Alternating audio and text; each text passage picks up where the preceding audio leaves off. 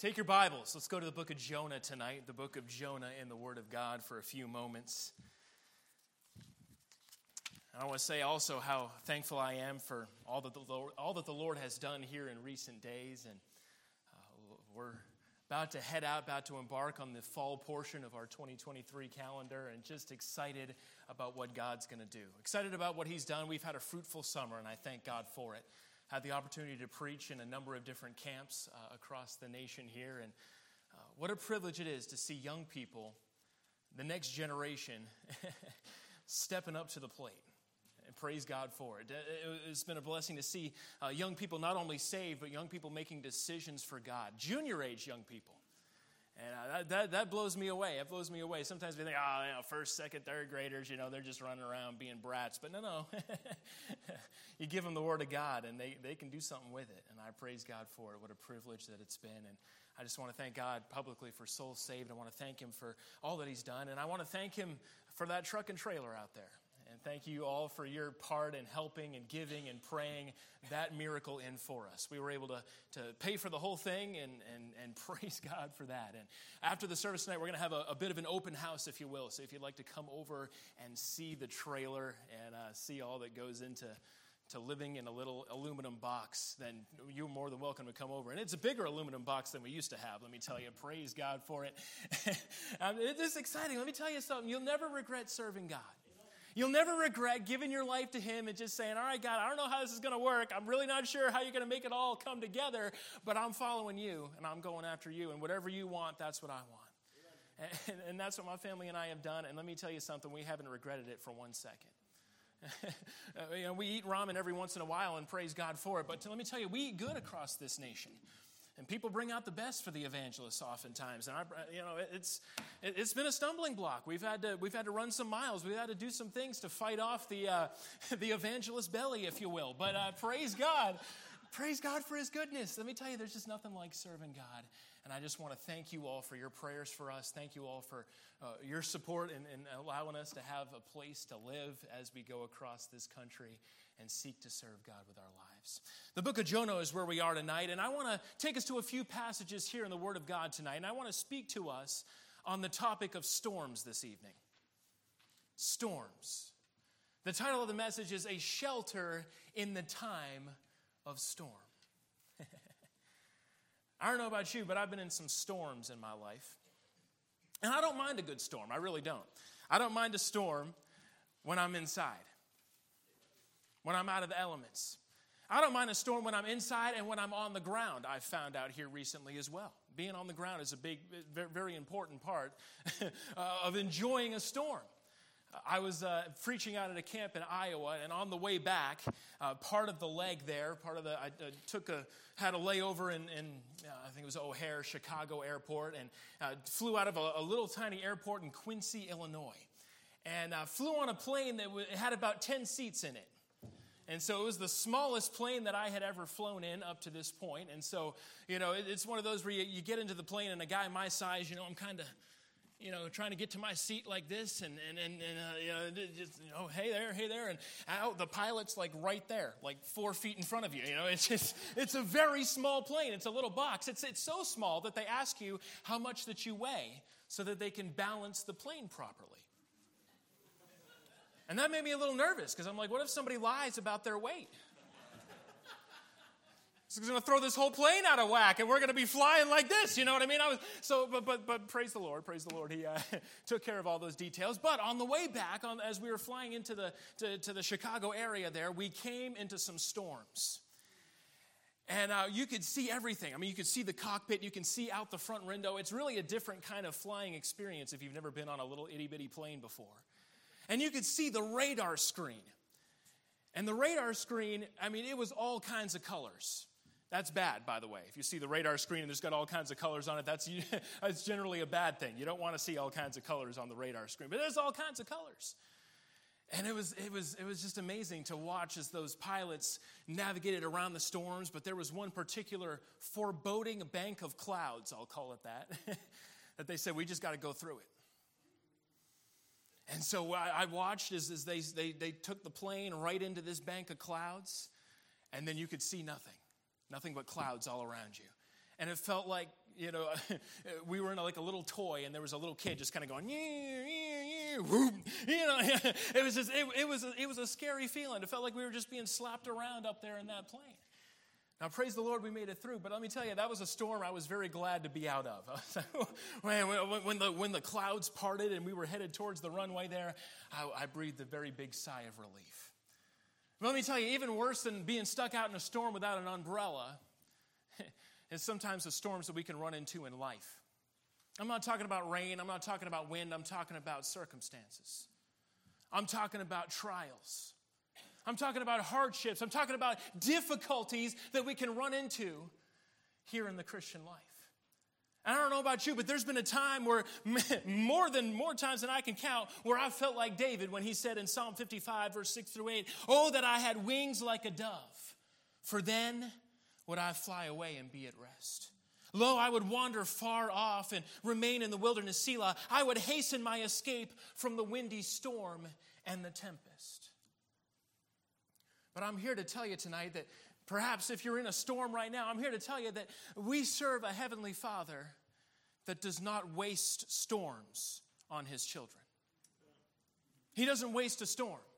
There's not a storm that you can go through in your life that takes him by surprise. There's not a storm that you can sail into in this path of life, if you will, that God is up there wringing his hand saying, "Oh man, I didn't see that one coming. Oh man, what are we going to do about this one? Oh man, this is really a pickle right here. How's this one going to work out?" And we serve a God that's bigger than any storm you'll face. And we serve a God that custom makes our storms. He custom makes them for the needs that we have in our life. And if you're going through something tonight, let me tell you, it's not a wasted storm. God knows what he's doing. And even in the midst of the darkest storm that we might be facing, God's hand is still very much at work. And God's plan hasn't been thrown off in the slightest. His sovereign plan isn't all up in arms because, oh no, we didn't see this one coming. No, he is in control. And while we might not on this side of glory understand every storm that the Lord drives us into, the Lord allows us to sail into, if you will, I want to take you to 4 storms very briefly tonight in the Word of God. 4 storms, and I want to show you what I believe is God's purpose in these storms. Again, I'm not saying that by the end of the message you're going to know exactly why you're going through your storm and know exactly what's going on. No. If we knew everything that was going on, I don't think that our storm would be as effective as doing what God wants it to do in our lives. He keeps us in the dark sometimes so that we have to trust him. But I find great comfort in looking at these storms in the Word of God and knowing that God was in control. And knowing that whatever storm I might be facing, he is still in control. The first storm we see is right here in the book of Jonah. I hope you found that. We'll read the first few verses just to kind of get us into the story here.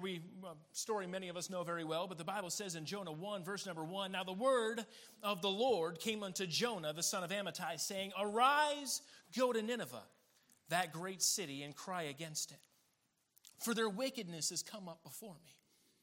But Jonah rose up to flee into Tarshish from the presence of the Lord, and went down to Joppa, and he found a ship going to Tarshish, so he paid the fare thereof, and went down into it to go with them unto Tarshish from the presence of the Lord. But the Lord sent out a great wind into the sea, and there was a mighty tempest in the sea, so that the ship was like to be broken. Then the mariners were afraid and cried every man unto his God, and cast forth the wares that were in the ship into the sea to lighten it of them. But Jonah was gone down into the sides of the ship, and he lay and was fast asleep." The first storm I want to draw your attention to tonight is what we find right here in Jonah chapter 1, and it's a storm that I like to call the wake-up storm. The wake-up storm. This is a storm that God will allow into our lives, that God may very well send into our lives to wake us up, to get our attention, to get us to realize that we are going the wrong way, to get us to realize that there is something that's not quite right, and we better get it right before disaster strikes. Instead of doing what God told him to do, Jonah decided he was going to run the opposite direction. You know the story. We don't know exactly what his motivations were, but we know that Jonah made a decision that his way was better than God's way. He made a decision that he would be better off running in the opposite direction of God's will than doing what God had told him to do. And let me tell you something, Christian, that's a dangerous place to be if you find yourself there tonight. It's a dangerous place to be, thinking that you can pull one over on God, thinking that the judge of all the earth will not do right, thinking that the one whose eyes go to and fro over the whole earth is going to somehow miss you. It's going to somehow not pick up on you going your own way and doing your own thing. And it may very well be that God is going to have to send a wake-up storm to get your attention, to shake you up, to get you to realize, hey, buddy, whoa, you're going the wrong way. Whoa, beware, danger. And that's what he tries to do for Jonah here. But the sad reality is that the preacher didn't even register that the Almighty was trying to get a hold of him. No. Jonah had gotten so comfortable in such a short time in running away from God that he could go down into the bottom of the ship and take a nap. I mean, this is a great tempest. Verse number 4, the Bible says it's a great wind. It's a mighty tempest, so that the ship was like to be broken. Now, I don't know how many deep sleepers we have in the building. Do we have any deep sleepers in the building? Brother Drew, a hurricane could be going on outside, and I'm sleeping right through it. We got a couple, all right? Now, do we have any who are like my wife, and a pin drops, and you're up? Anybody like that? Okay, we got a few more of those. We got a few more pin drops, and you're up type of people. Well, here it seems like old Jonah was the former. I mean, this ship is tossing back and forth. These mariners are screaming and yelling out to their gods. They're throwing stuff overboard. And Jonah is fast asleep. And this really brings out a point that I heard somebody mention here recently. And that is, just because you have peace about it doesn't mean it's God's will. I just want to throw that out here this evening. Jonah had peace. He had peace in his decision to run from God. So much so he was able to sleep through a mighty tempest. Beware, ladies and gentlemen. Beware that we are not basing our decisions based on our emotions, on our heart that is desperately wicked and deceitful, but basing our decisions and our directions and our life choices on what God's word says. You can have as much peace as you want. I don't care how much peace you have. If it goes against what God says, it's not right. And God may have to wake you up. The storm is seemingly, as far as I can see, it seems like the storm didn't get his attention. And it's sad that what it took to get Jonah's attention was what I am assuming is an unsaved ship captain. Look at verse number 6. So the shipmaster came to him and said unto him, What meanest thou, O sleeper? Arise, call upon thy God, if so be that God will think upon us that we perish not. It took an unsaved man to get to wake Jonah up out of his backsliddenness, to wake Jonah up out of his sleep, out of his slumber, out of his apathy. May we respond to when God sends that wake-up storm in our life. So much more we could say here, but aren't you glad that when God sends a storm, he also sends a fish? Hey, maybe you strayed a little bit. Maybe you're messing up a little bit. Maybe you're not where you're supposed to be. And maybe God's going to have to deal with you. He's going to have to throw you in the water. He's going to have to let you get swallowed up by the fish. He's going to have to teach you a few things while you're stewing in the acid of your own decisions for 3 days and 3 nights. But aren't you glad for second chances, third chances, fourth chances, and fifth chances, and spit up on the beach and sixth chances? And God gives him the same command in chapter 3, arise, go to Nineveh. He wasn't done with Jonah, and he's not done with you. If he's sending you a wake-up storm, it's because he's not done with you. It's because he loves you. It's because he wants to get you back on track, because he's still got something to do with you.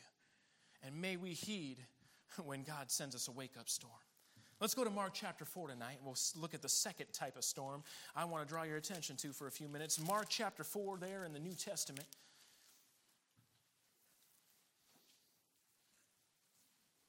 Here Jesus is with his disciples, and we'll get a little running start here. Verse number 35 of Mark chapter 4, the Bible says, In the same day, when the even was come, he, Jesus, saith unto them, Let us pass over unto the other side.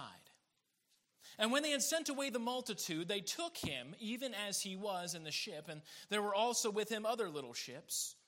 And there arose a great storm of wind, and the waves beat into the ship so that it was now full.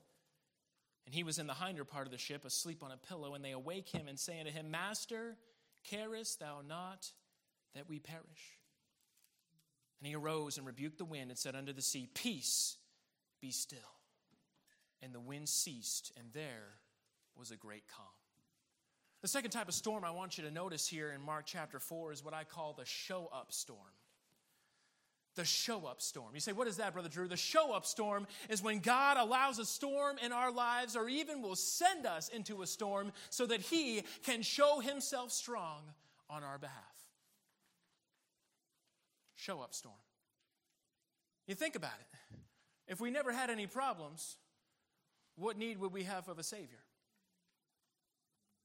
If we never had any struggles, what need would we have of a comforter? If everything was easy and chilling in the shade, drinking pink lemonade, what need would we have for the one that gives peace that passes all understanding? What need would we have of him? Let me tell you what would be happening. There'd be a bunch of Christians walking around Crossroads Baptist Church with their chests all puffed out like this. Oh, let me tell you, this Christian life thing, piece of cake. I mean, I am killing it. Killing it. I haven't sinned in like 2 months. Are you kidding me? I mean, I am batting 1,000 right now. I mean, y'all can learn a thing or two from me. I think sometimes God allows a storm, again, not because he hates us, not because he's trying to beat us down into the ground, but because he wants us to realize that we need him. We need him every hour, not just some of the time. We need him all the time.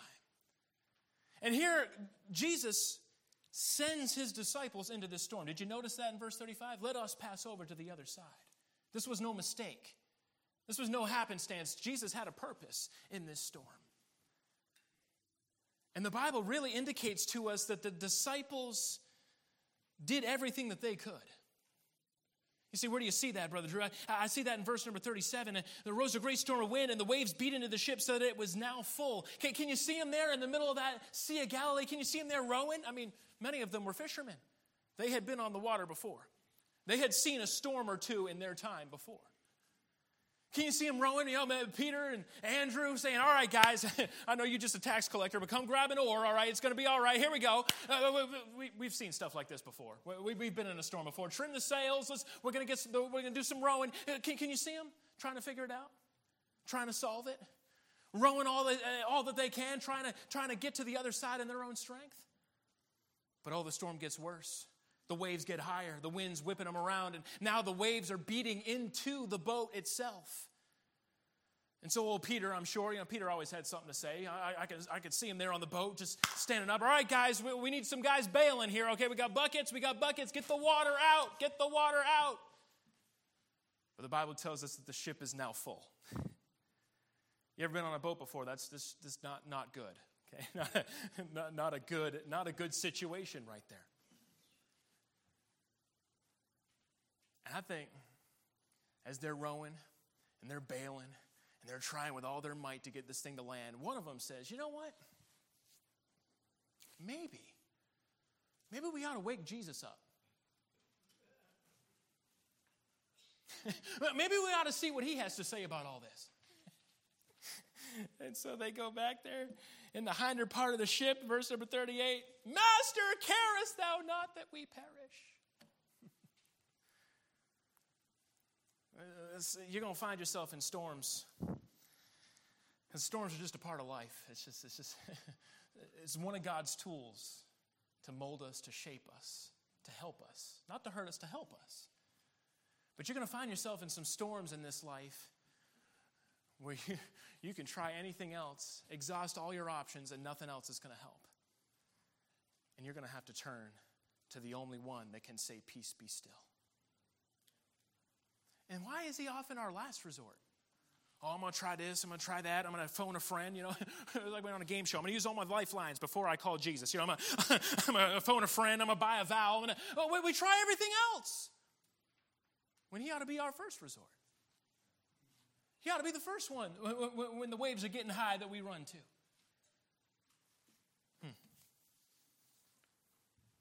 I don't have time to get into all this now, but one of the most powerful prayers in the Bible, I believe, is found in the book of 2 Chronicles in chapter 20. Jehoshaphat, the enemies of God are coming up against him, coming up against Judah. And he prays this in 2 Chronicles 20 and verse 12. O our God, wilt thou not judge them? For we have no might against this great company that cometh against us. Neither know we what to do, but our eyes are upon thee. And maybe, just maybe, that storm is to get your eyes off of everything else and get them fixed upon Jesus. Look full in his wonderful face, and the things of earth will grow strangely dim.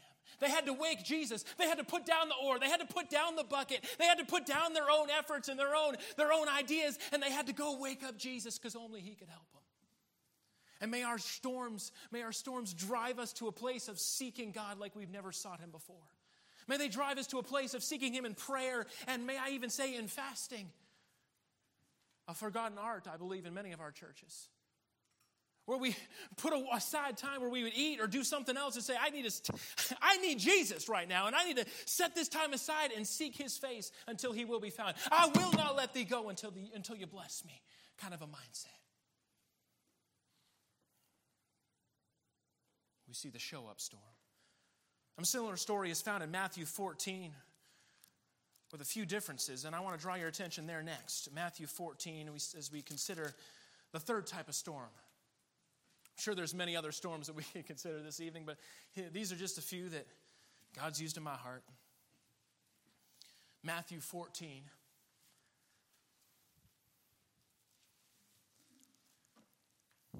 Verse number 22, the Bible says, and straightway Jesus constrained his disciples to get into a ship and to go before him unto the other side, while he sent the multitudes away. So this time, Jesus isn't in the boat with them. Verse 24, but the ship was now in the midst of the sea, tossed with the waves, for the wind was contrary. And in the fourth watch of the night, Jesus went unto them, walking on the sea.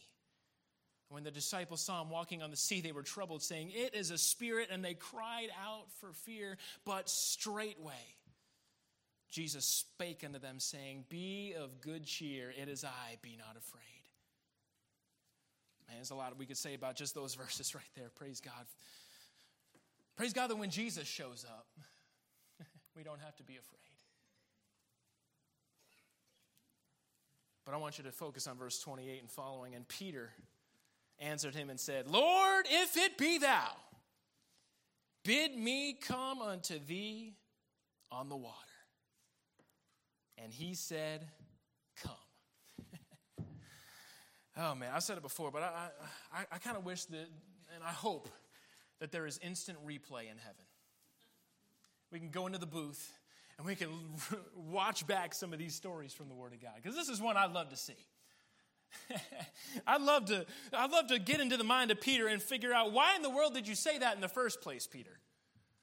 Like first everybody's freaking out, oh, it's a ghost, it's a spirit, and for good reason. They had been up maybe 24 hours. They'd been serving all day and rowing all night and fighting for their lives. They were a little delirious, and I'll give them that. But then finally the ghost starts talking and says, be of good cheer. It is I. Be not afraid. They realize, wait, we know that voice. That's Jesus. But what would compel Peter in verse 28 to say, hey, Lord, if it be thou, bid me come to thee on the water? I don't know. Maybe Brother Comfort, maybe you can tell me afterwards, tell me what Peter was thinking. I don't know what Peter was thinking. Maybe it was one of those, first thing that came to his mind and out it came, type of things. So, Peter's filter was a little bit busted on certain occasions here in the Word of God.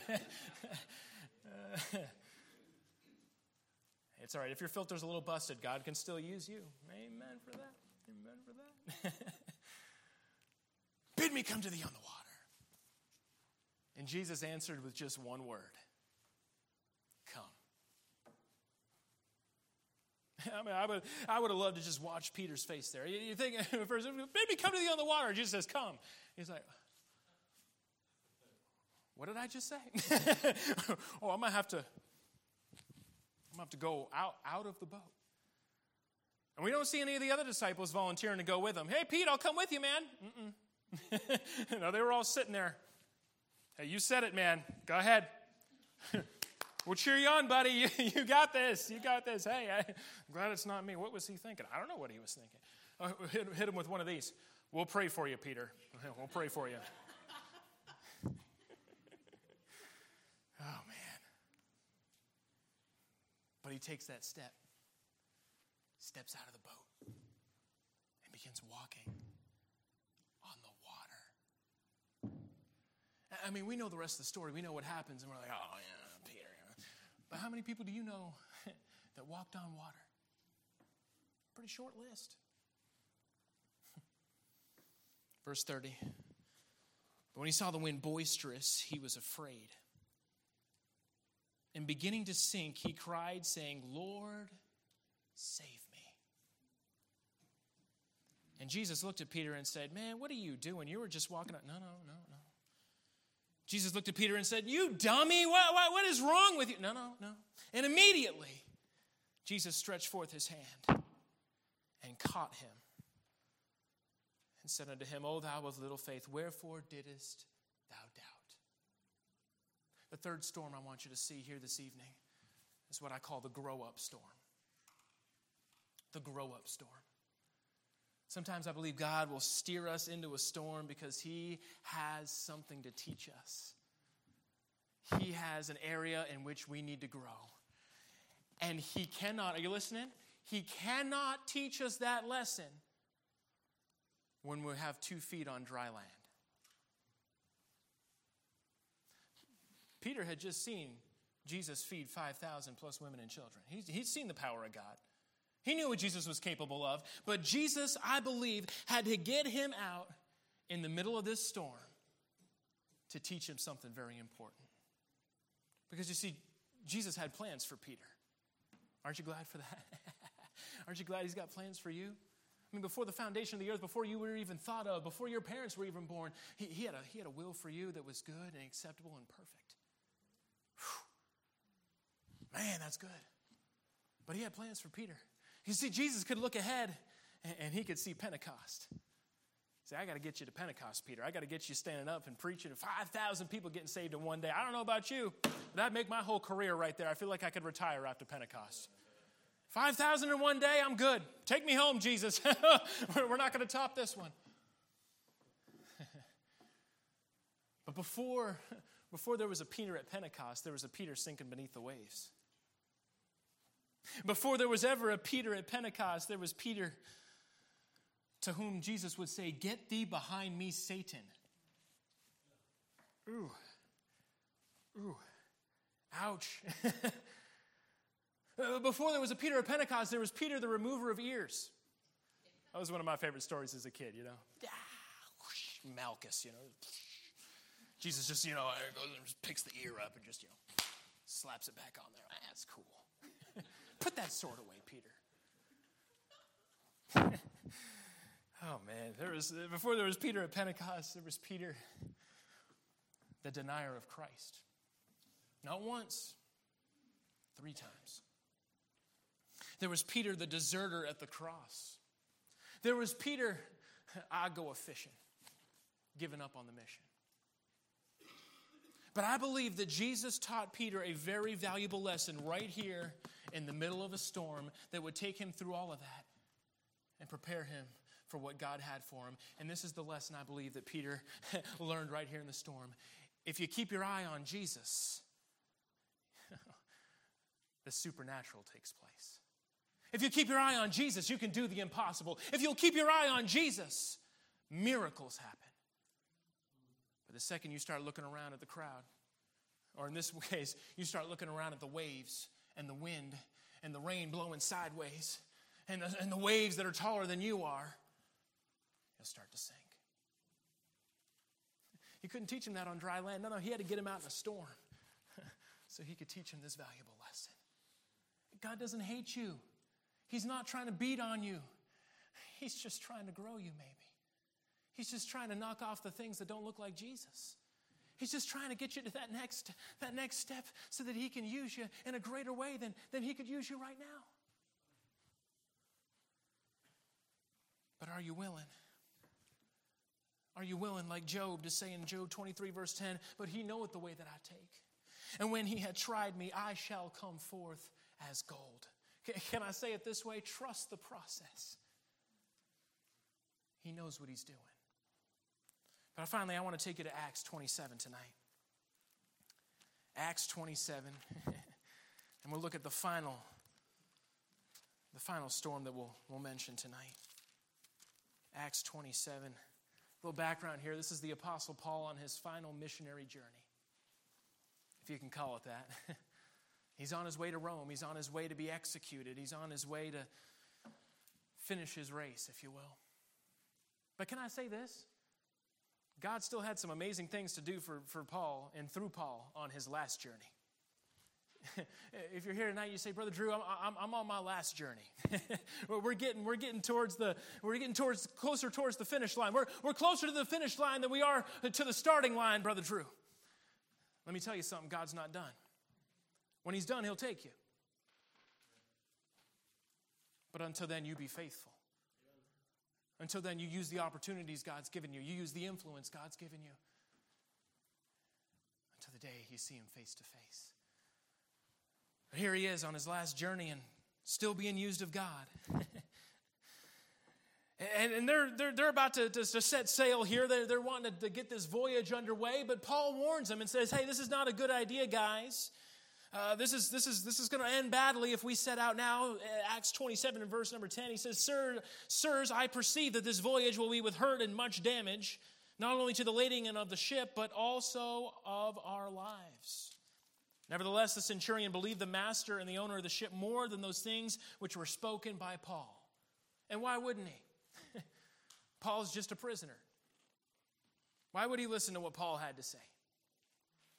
He's going to listen to the owner of the ship. He's going to listen to those that have some experience. He's going to listen to those that have been there and done that. Not listening to what Paul has to say. Verse 13, the Bible says, when the south wind blew softly, supposing they had obtained their purpose, loosing thence, they sailed close to Crete, but not long after there arose against it a tempestuous wind called Euroclydon. This was such a significant storm that they gave it a name. Euroclydon means violent agitation. This wasn't just a little summer rain. Oh, no. A violent agitation. The Bible tells us down in verse number 20, they say, when neither sun nor stars in many days appeared, and no small tempest lay on us, all hope that we should be saved was then taken away. And again, they were doing everything that they could. Verse number 17, they're throwing things overboard. They're very much like in Jonah. They're trying to do everything they can to survive, but they don't even see the sun. They don't see the stars. They don't see the sky in many days. And this tempest isn't going anywhere. And it got so bad, the Bible tells us that a ship full of what I would assume, many of them, seasoned sailors, gave up all hope that they would survive. They said, we're dead. We've done everything that we can do.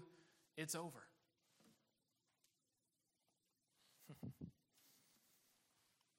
But verse 21, the Bible says, but after long abstinence, Paul stood forth in the midst of them and said, Sirs, ye should have hearkened unto me and not loosed from Crete, and to have gained this harm and loss.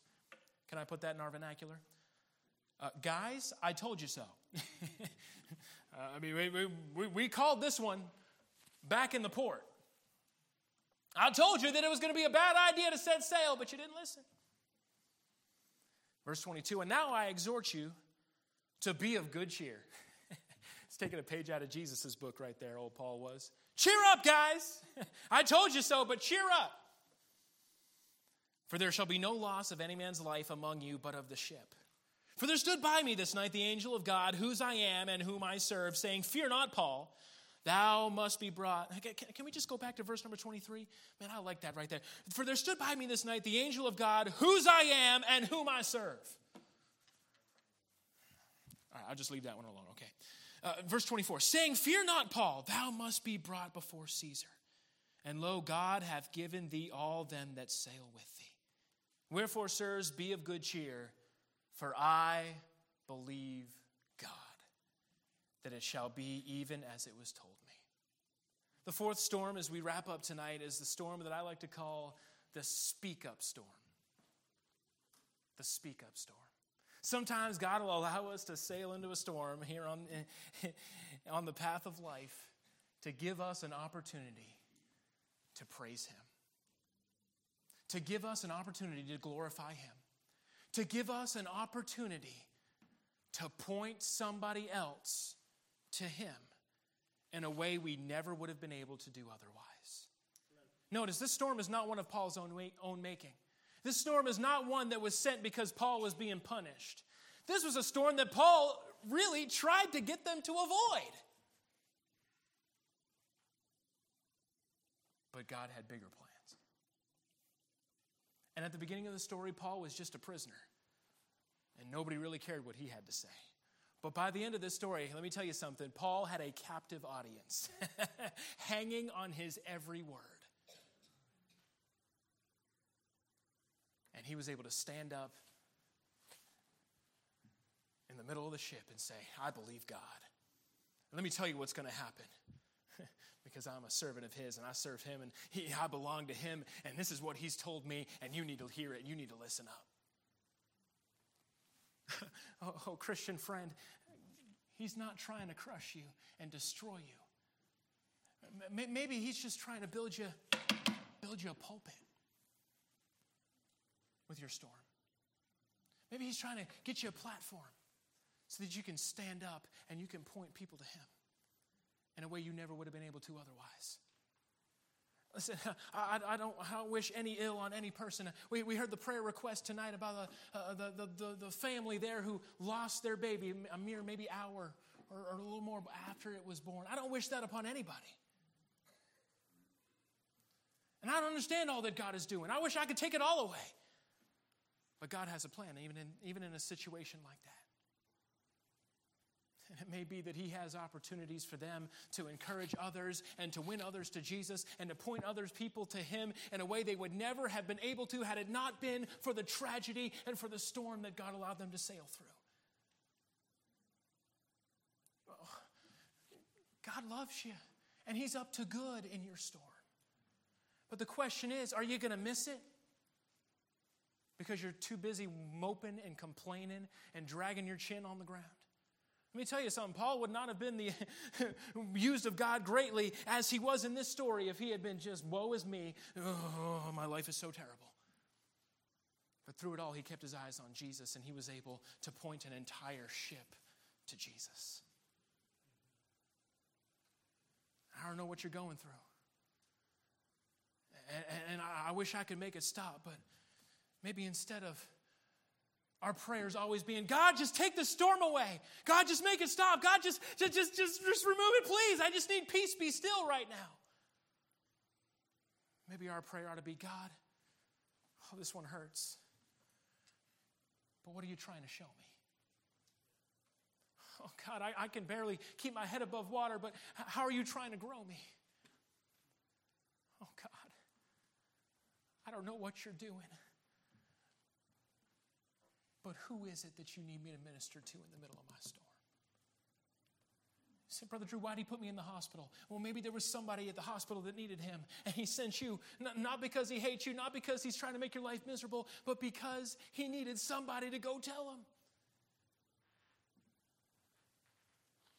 Again, I don't understand it all. And God's ways are so much higher than our ways, and His thoughts so much higher than our thoughts. But don't waste the pulpit that God's trying to build you in the middle of your storm. To give Him glory, to give Him honor, and to point others to Him. In conclusion, my advice for all of us is this. Run to Jesus when the storms come. Run to Him because He's the one that is the master of the storm, the master of the wind and the waves.